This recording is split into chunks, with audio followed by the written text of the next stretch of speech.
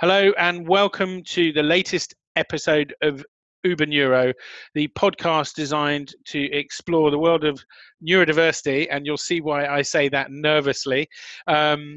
And the purpose of this podcast, of course, is to interview amazing adults with various neurodiverse challenges, neurodiverse in inverted commas, and the purpose of that is to help people just like my son, who was diagnosed with autism earlier this year, to find their place in the universe and see that they have a future doing whatever it is they wish to do.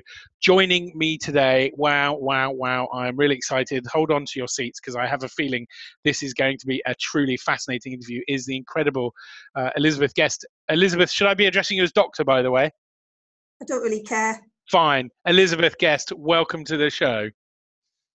Hello. Tell us, I'm going to describe you as, I've already forgotten what I was going to describe you as, polymath, seeker of truth, and Problem solver. Problem solver, that's what we said. Why don't you tell us a bit more about yourself? Right. Well, I've lived quite a while. Pleased to hear that. Yep. I went to a European school in the Netherlands. Right. And learnt to speak several languages. Yep. Or understand several languages. Yep. Did a first class honours maths degree in Edinburgh. Right. First class honours, right, in maths, yep. Okay. Then went and did a PhD in artificial intelligence. Wow. In machine vision. Wow. And that work was state of the art for at least 20 years. Blimey. Then I went and pretended to be a linguist in Khartoum for 18 months. Right. Where I was analysing unwritten languages. Wow.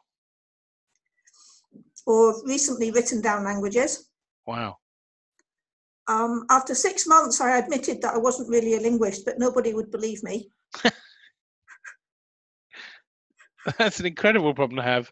So you weren't a linguist, but they wouldn't believe you. No. You're obviously so good at it. I made it up as I went along. Amazing. Blimey. Okay, and what happened after not being a linguist in Khartoum then?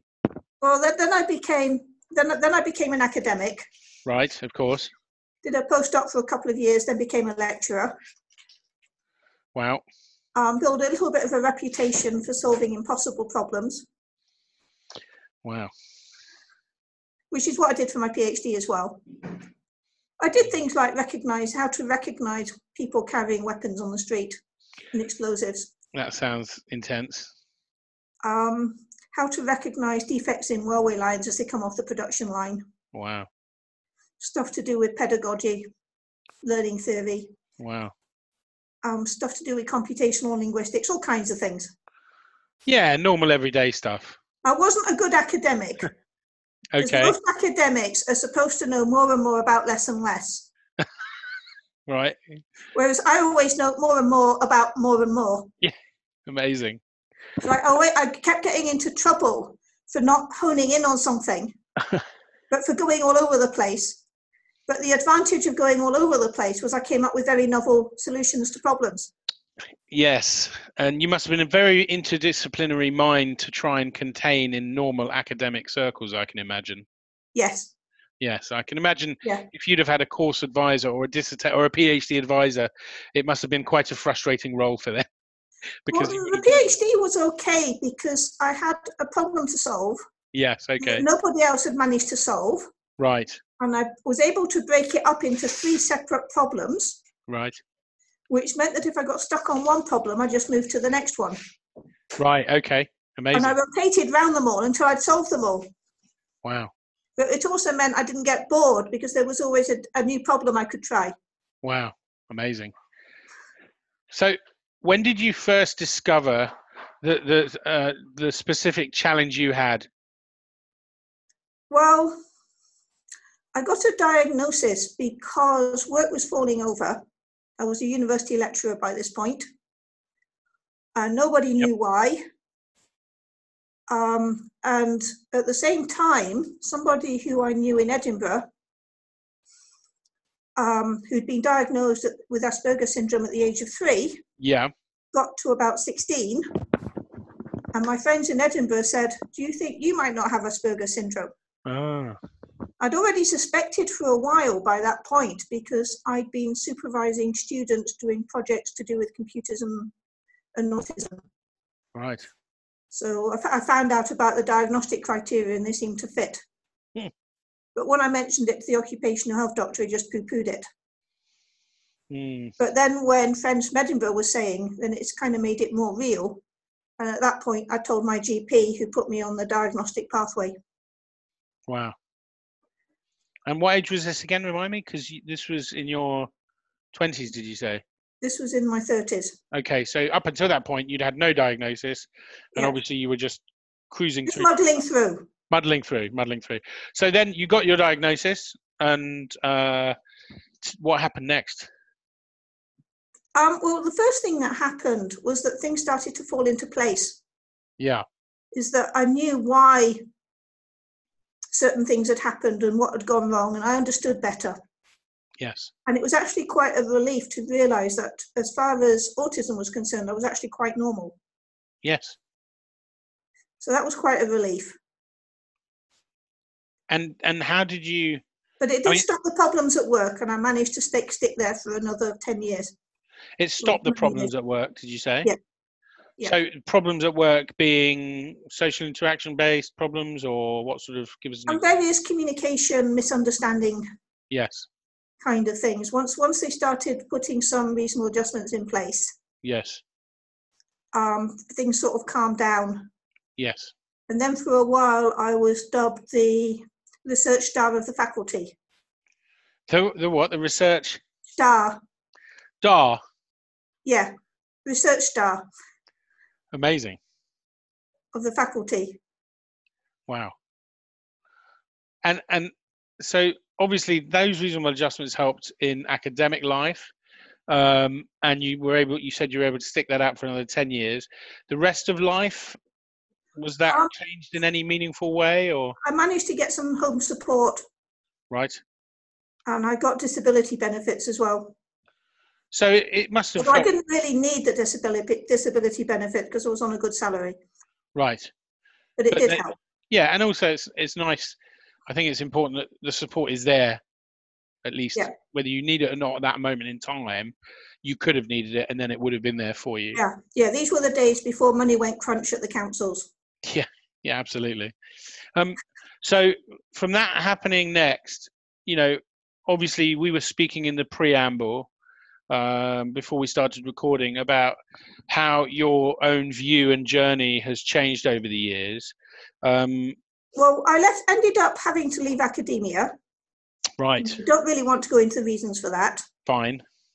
But then I decided to set up my own company.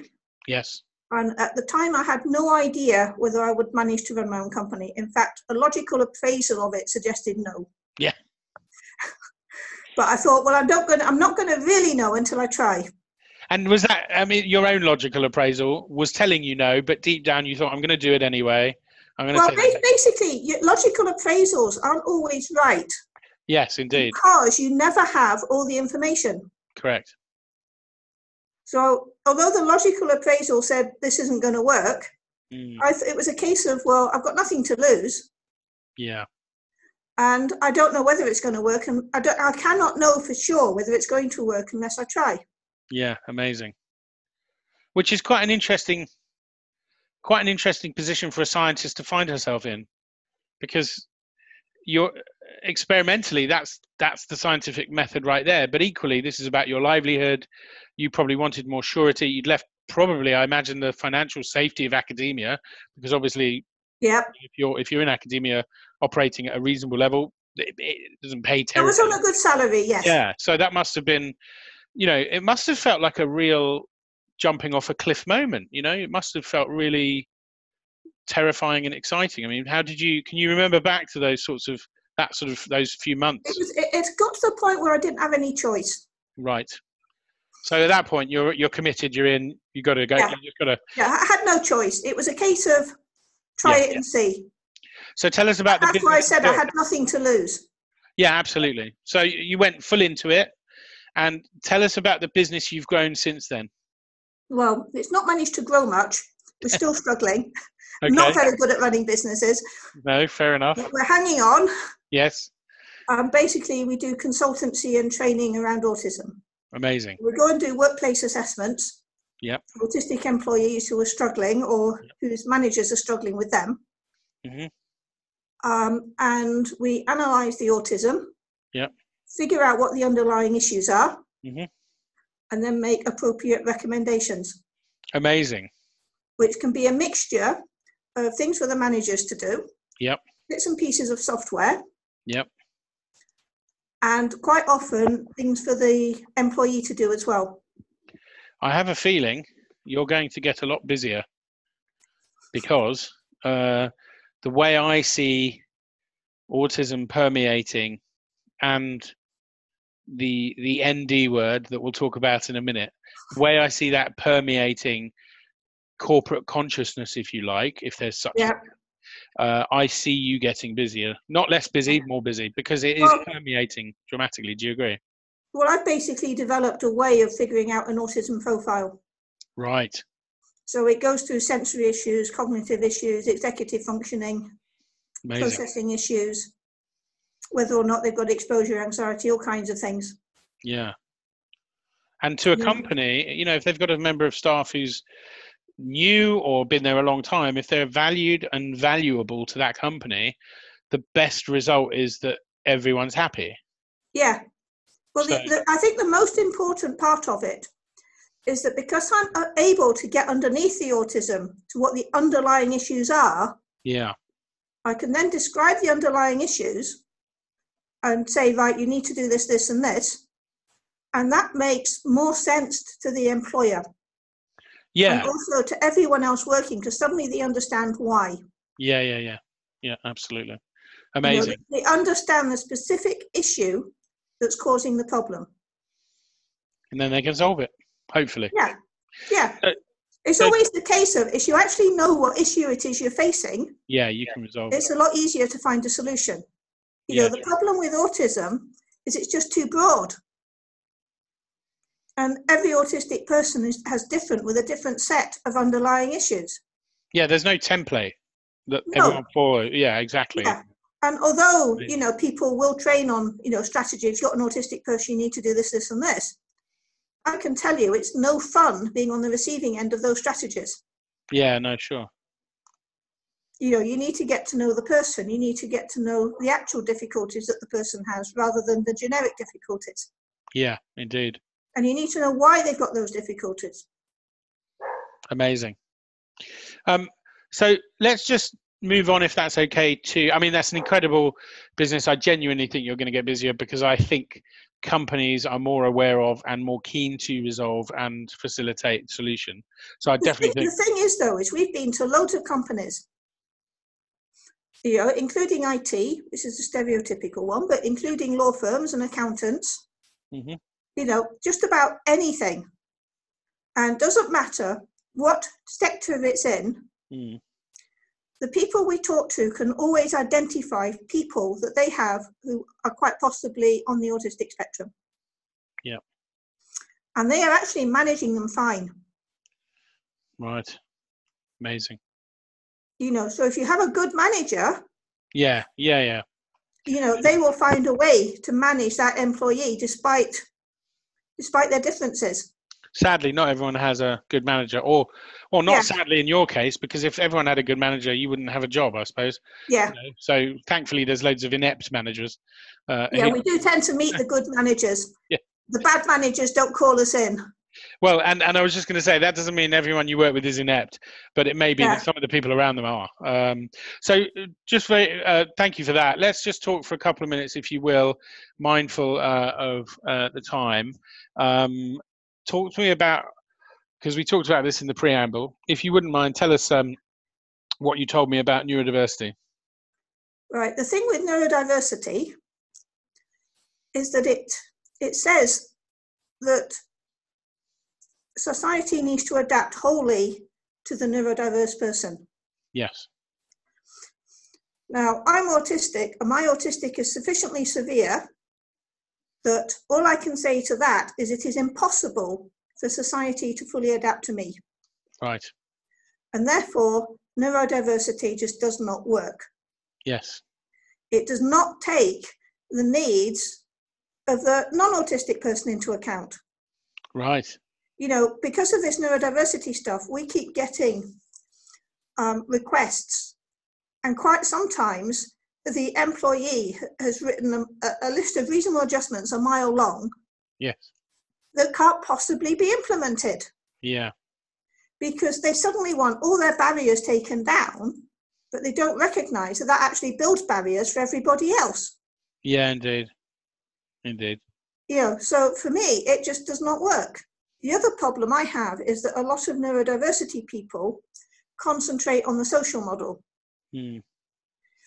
Now, I have question marks about how the social model is used for autism. I don't think it's useful for autism, because what tends to happen is that autistic people get looked down on, quite often patronized, Right. seen as inferior. Yes. Because you've got to make all these adjustments for them. And because they need all these adjustments, they're not equal with everybody else. Yeah. So instead of the adjustments bringing people up to everybody everywhere else, somehow having to accommodate them pushes them down below everybody else. It's really interesting. And it also, there's something else about it as well that I don't like. And that is because of this idea that you break down the barriers, you basically prevent the person figuring out how to overcome the barriers. Interesting. Very interesting. So what ends up happening is the person is stuck where they are. So the best thing for someone with autism sensory disorder, from your perspective, is for everybody, you know, for reasonable adjustment, you know. Well, you need to figure out what those underlying issues are. Yeah. And then make appropriate, you know, and then you basically is, where is this person? Yeah. Right. What barriers can they overcome themselves, maybe with help? Yep. And what adjustments do they need? What aids do they need in order to bring them up to the level of everyone else? Yeah. And it has to be a combination of the two. Amazing. And there has to be the view that people can mature, that people can grow, that people can move forward. Yeah. You know, autism isn't like having a leg amputated. Yeah. You know, if you have a leg amputated, that leg is gone. It's not going to come back. It's not going to change. Yeah. So you make the adjustments based on the fact that that's now a static problem. Yeah. Or pretty static. You know, prosthesis will have to be adjusted and all that kind of thing. But it's basically, it's a problem with a solution. And, you know, the person isn't going to grow a leg. No, that's a very good analogy, Elizabeth. Yeah, whereas autism is a developmental condition, which means there is still room for development. Right. And we actually sat through a talk about the transition between primary and secondary school.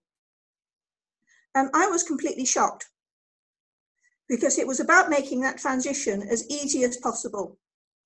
And it lost complete sight of the idea that the transition from primary to secondary school was an opportunity to mature, an opportunity to grow.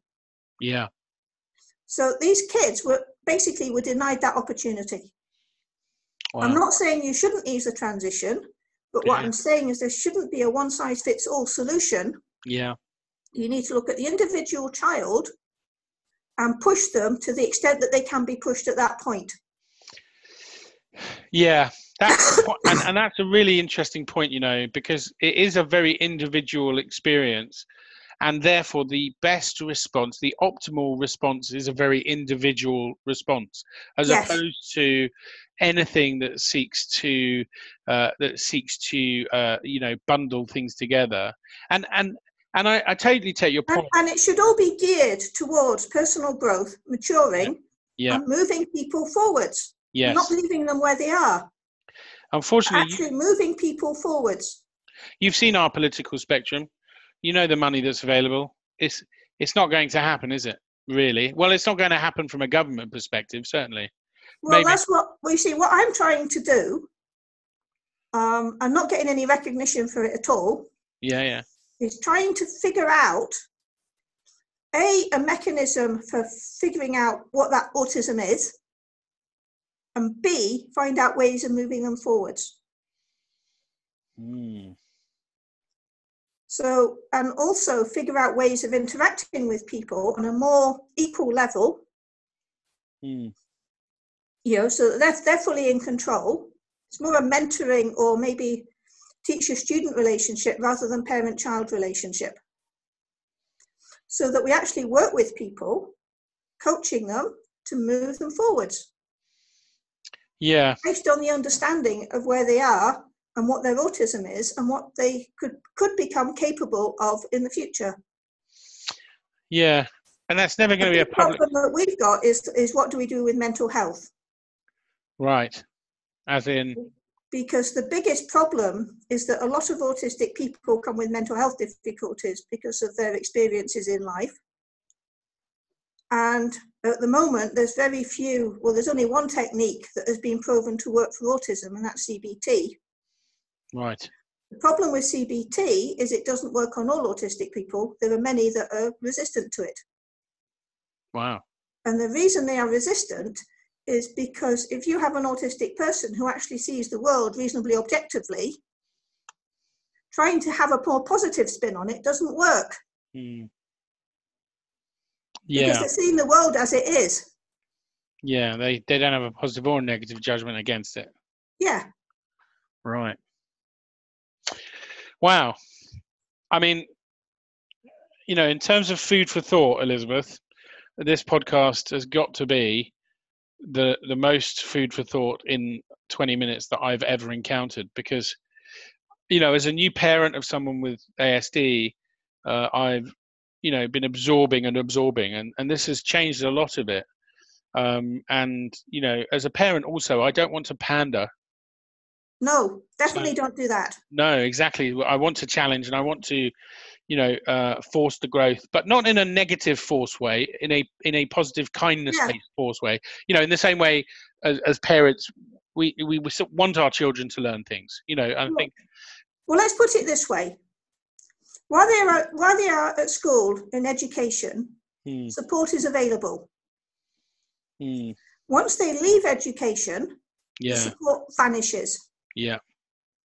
I don't think it gives anybody a service or helps anybody to support them to the hilt all the way through education, only to then abandon them.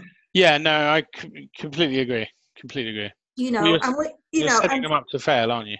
Yeah, and we find, that because things have moved on and people are being diagnosed earlier, they don't mature as well by the time they get to the end of education as the people who have missed all that, a bit older and have been diagnosed later. The ones diagnosed in adulthood, because they've had to fight their way through, often have more resilience than the ones basically, they have to develop resilience in order to cope with the world. Yeah. But if you give them too much support, that resilience can't develop.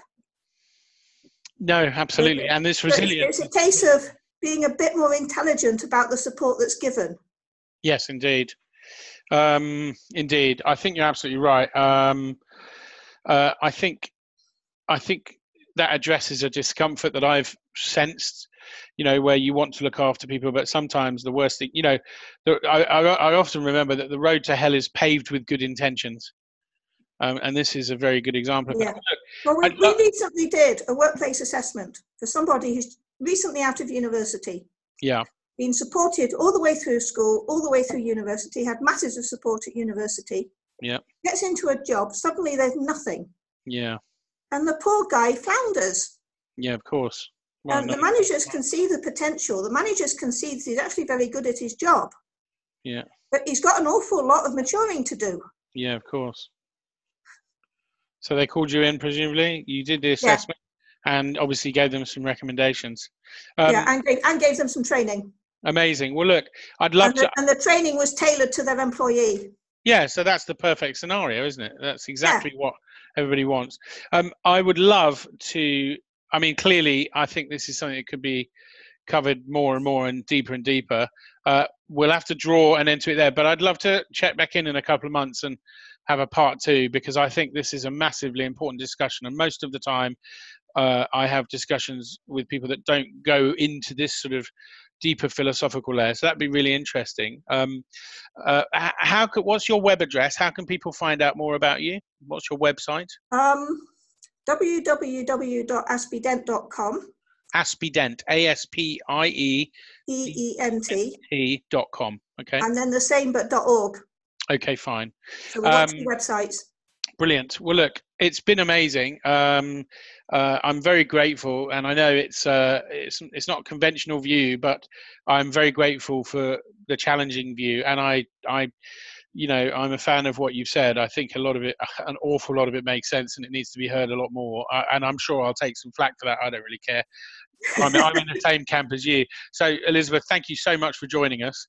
I'm so grateful. And to everyone else that's joined us, please do share, do get the word out.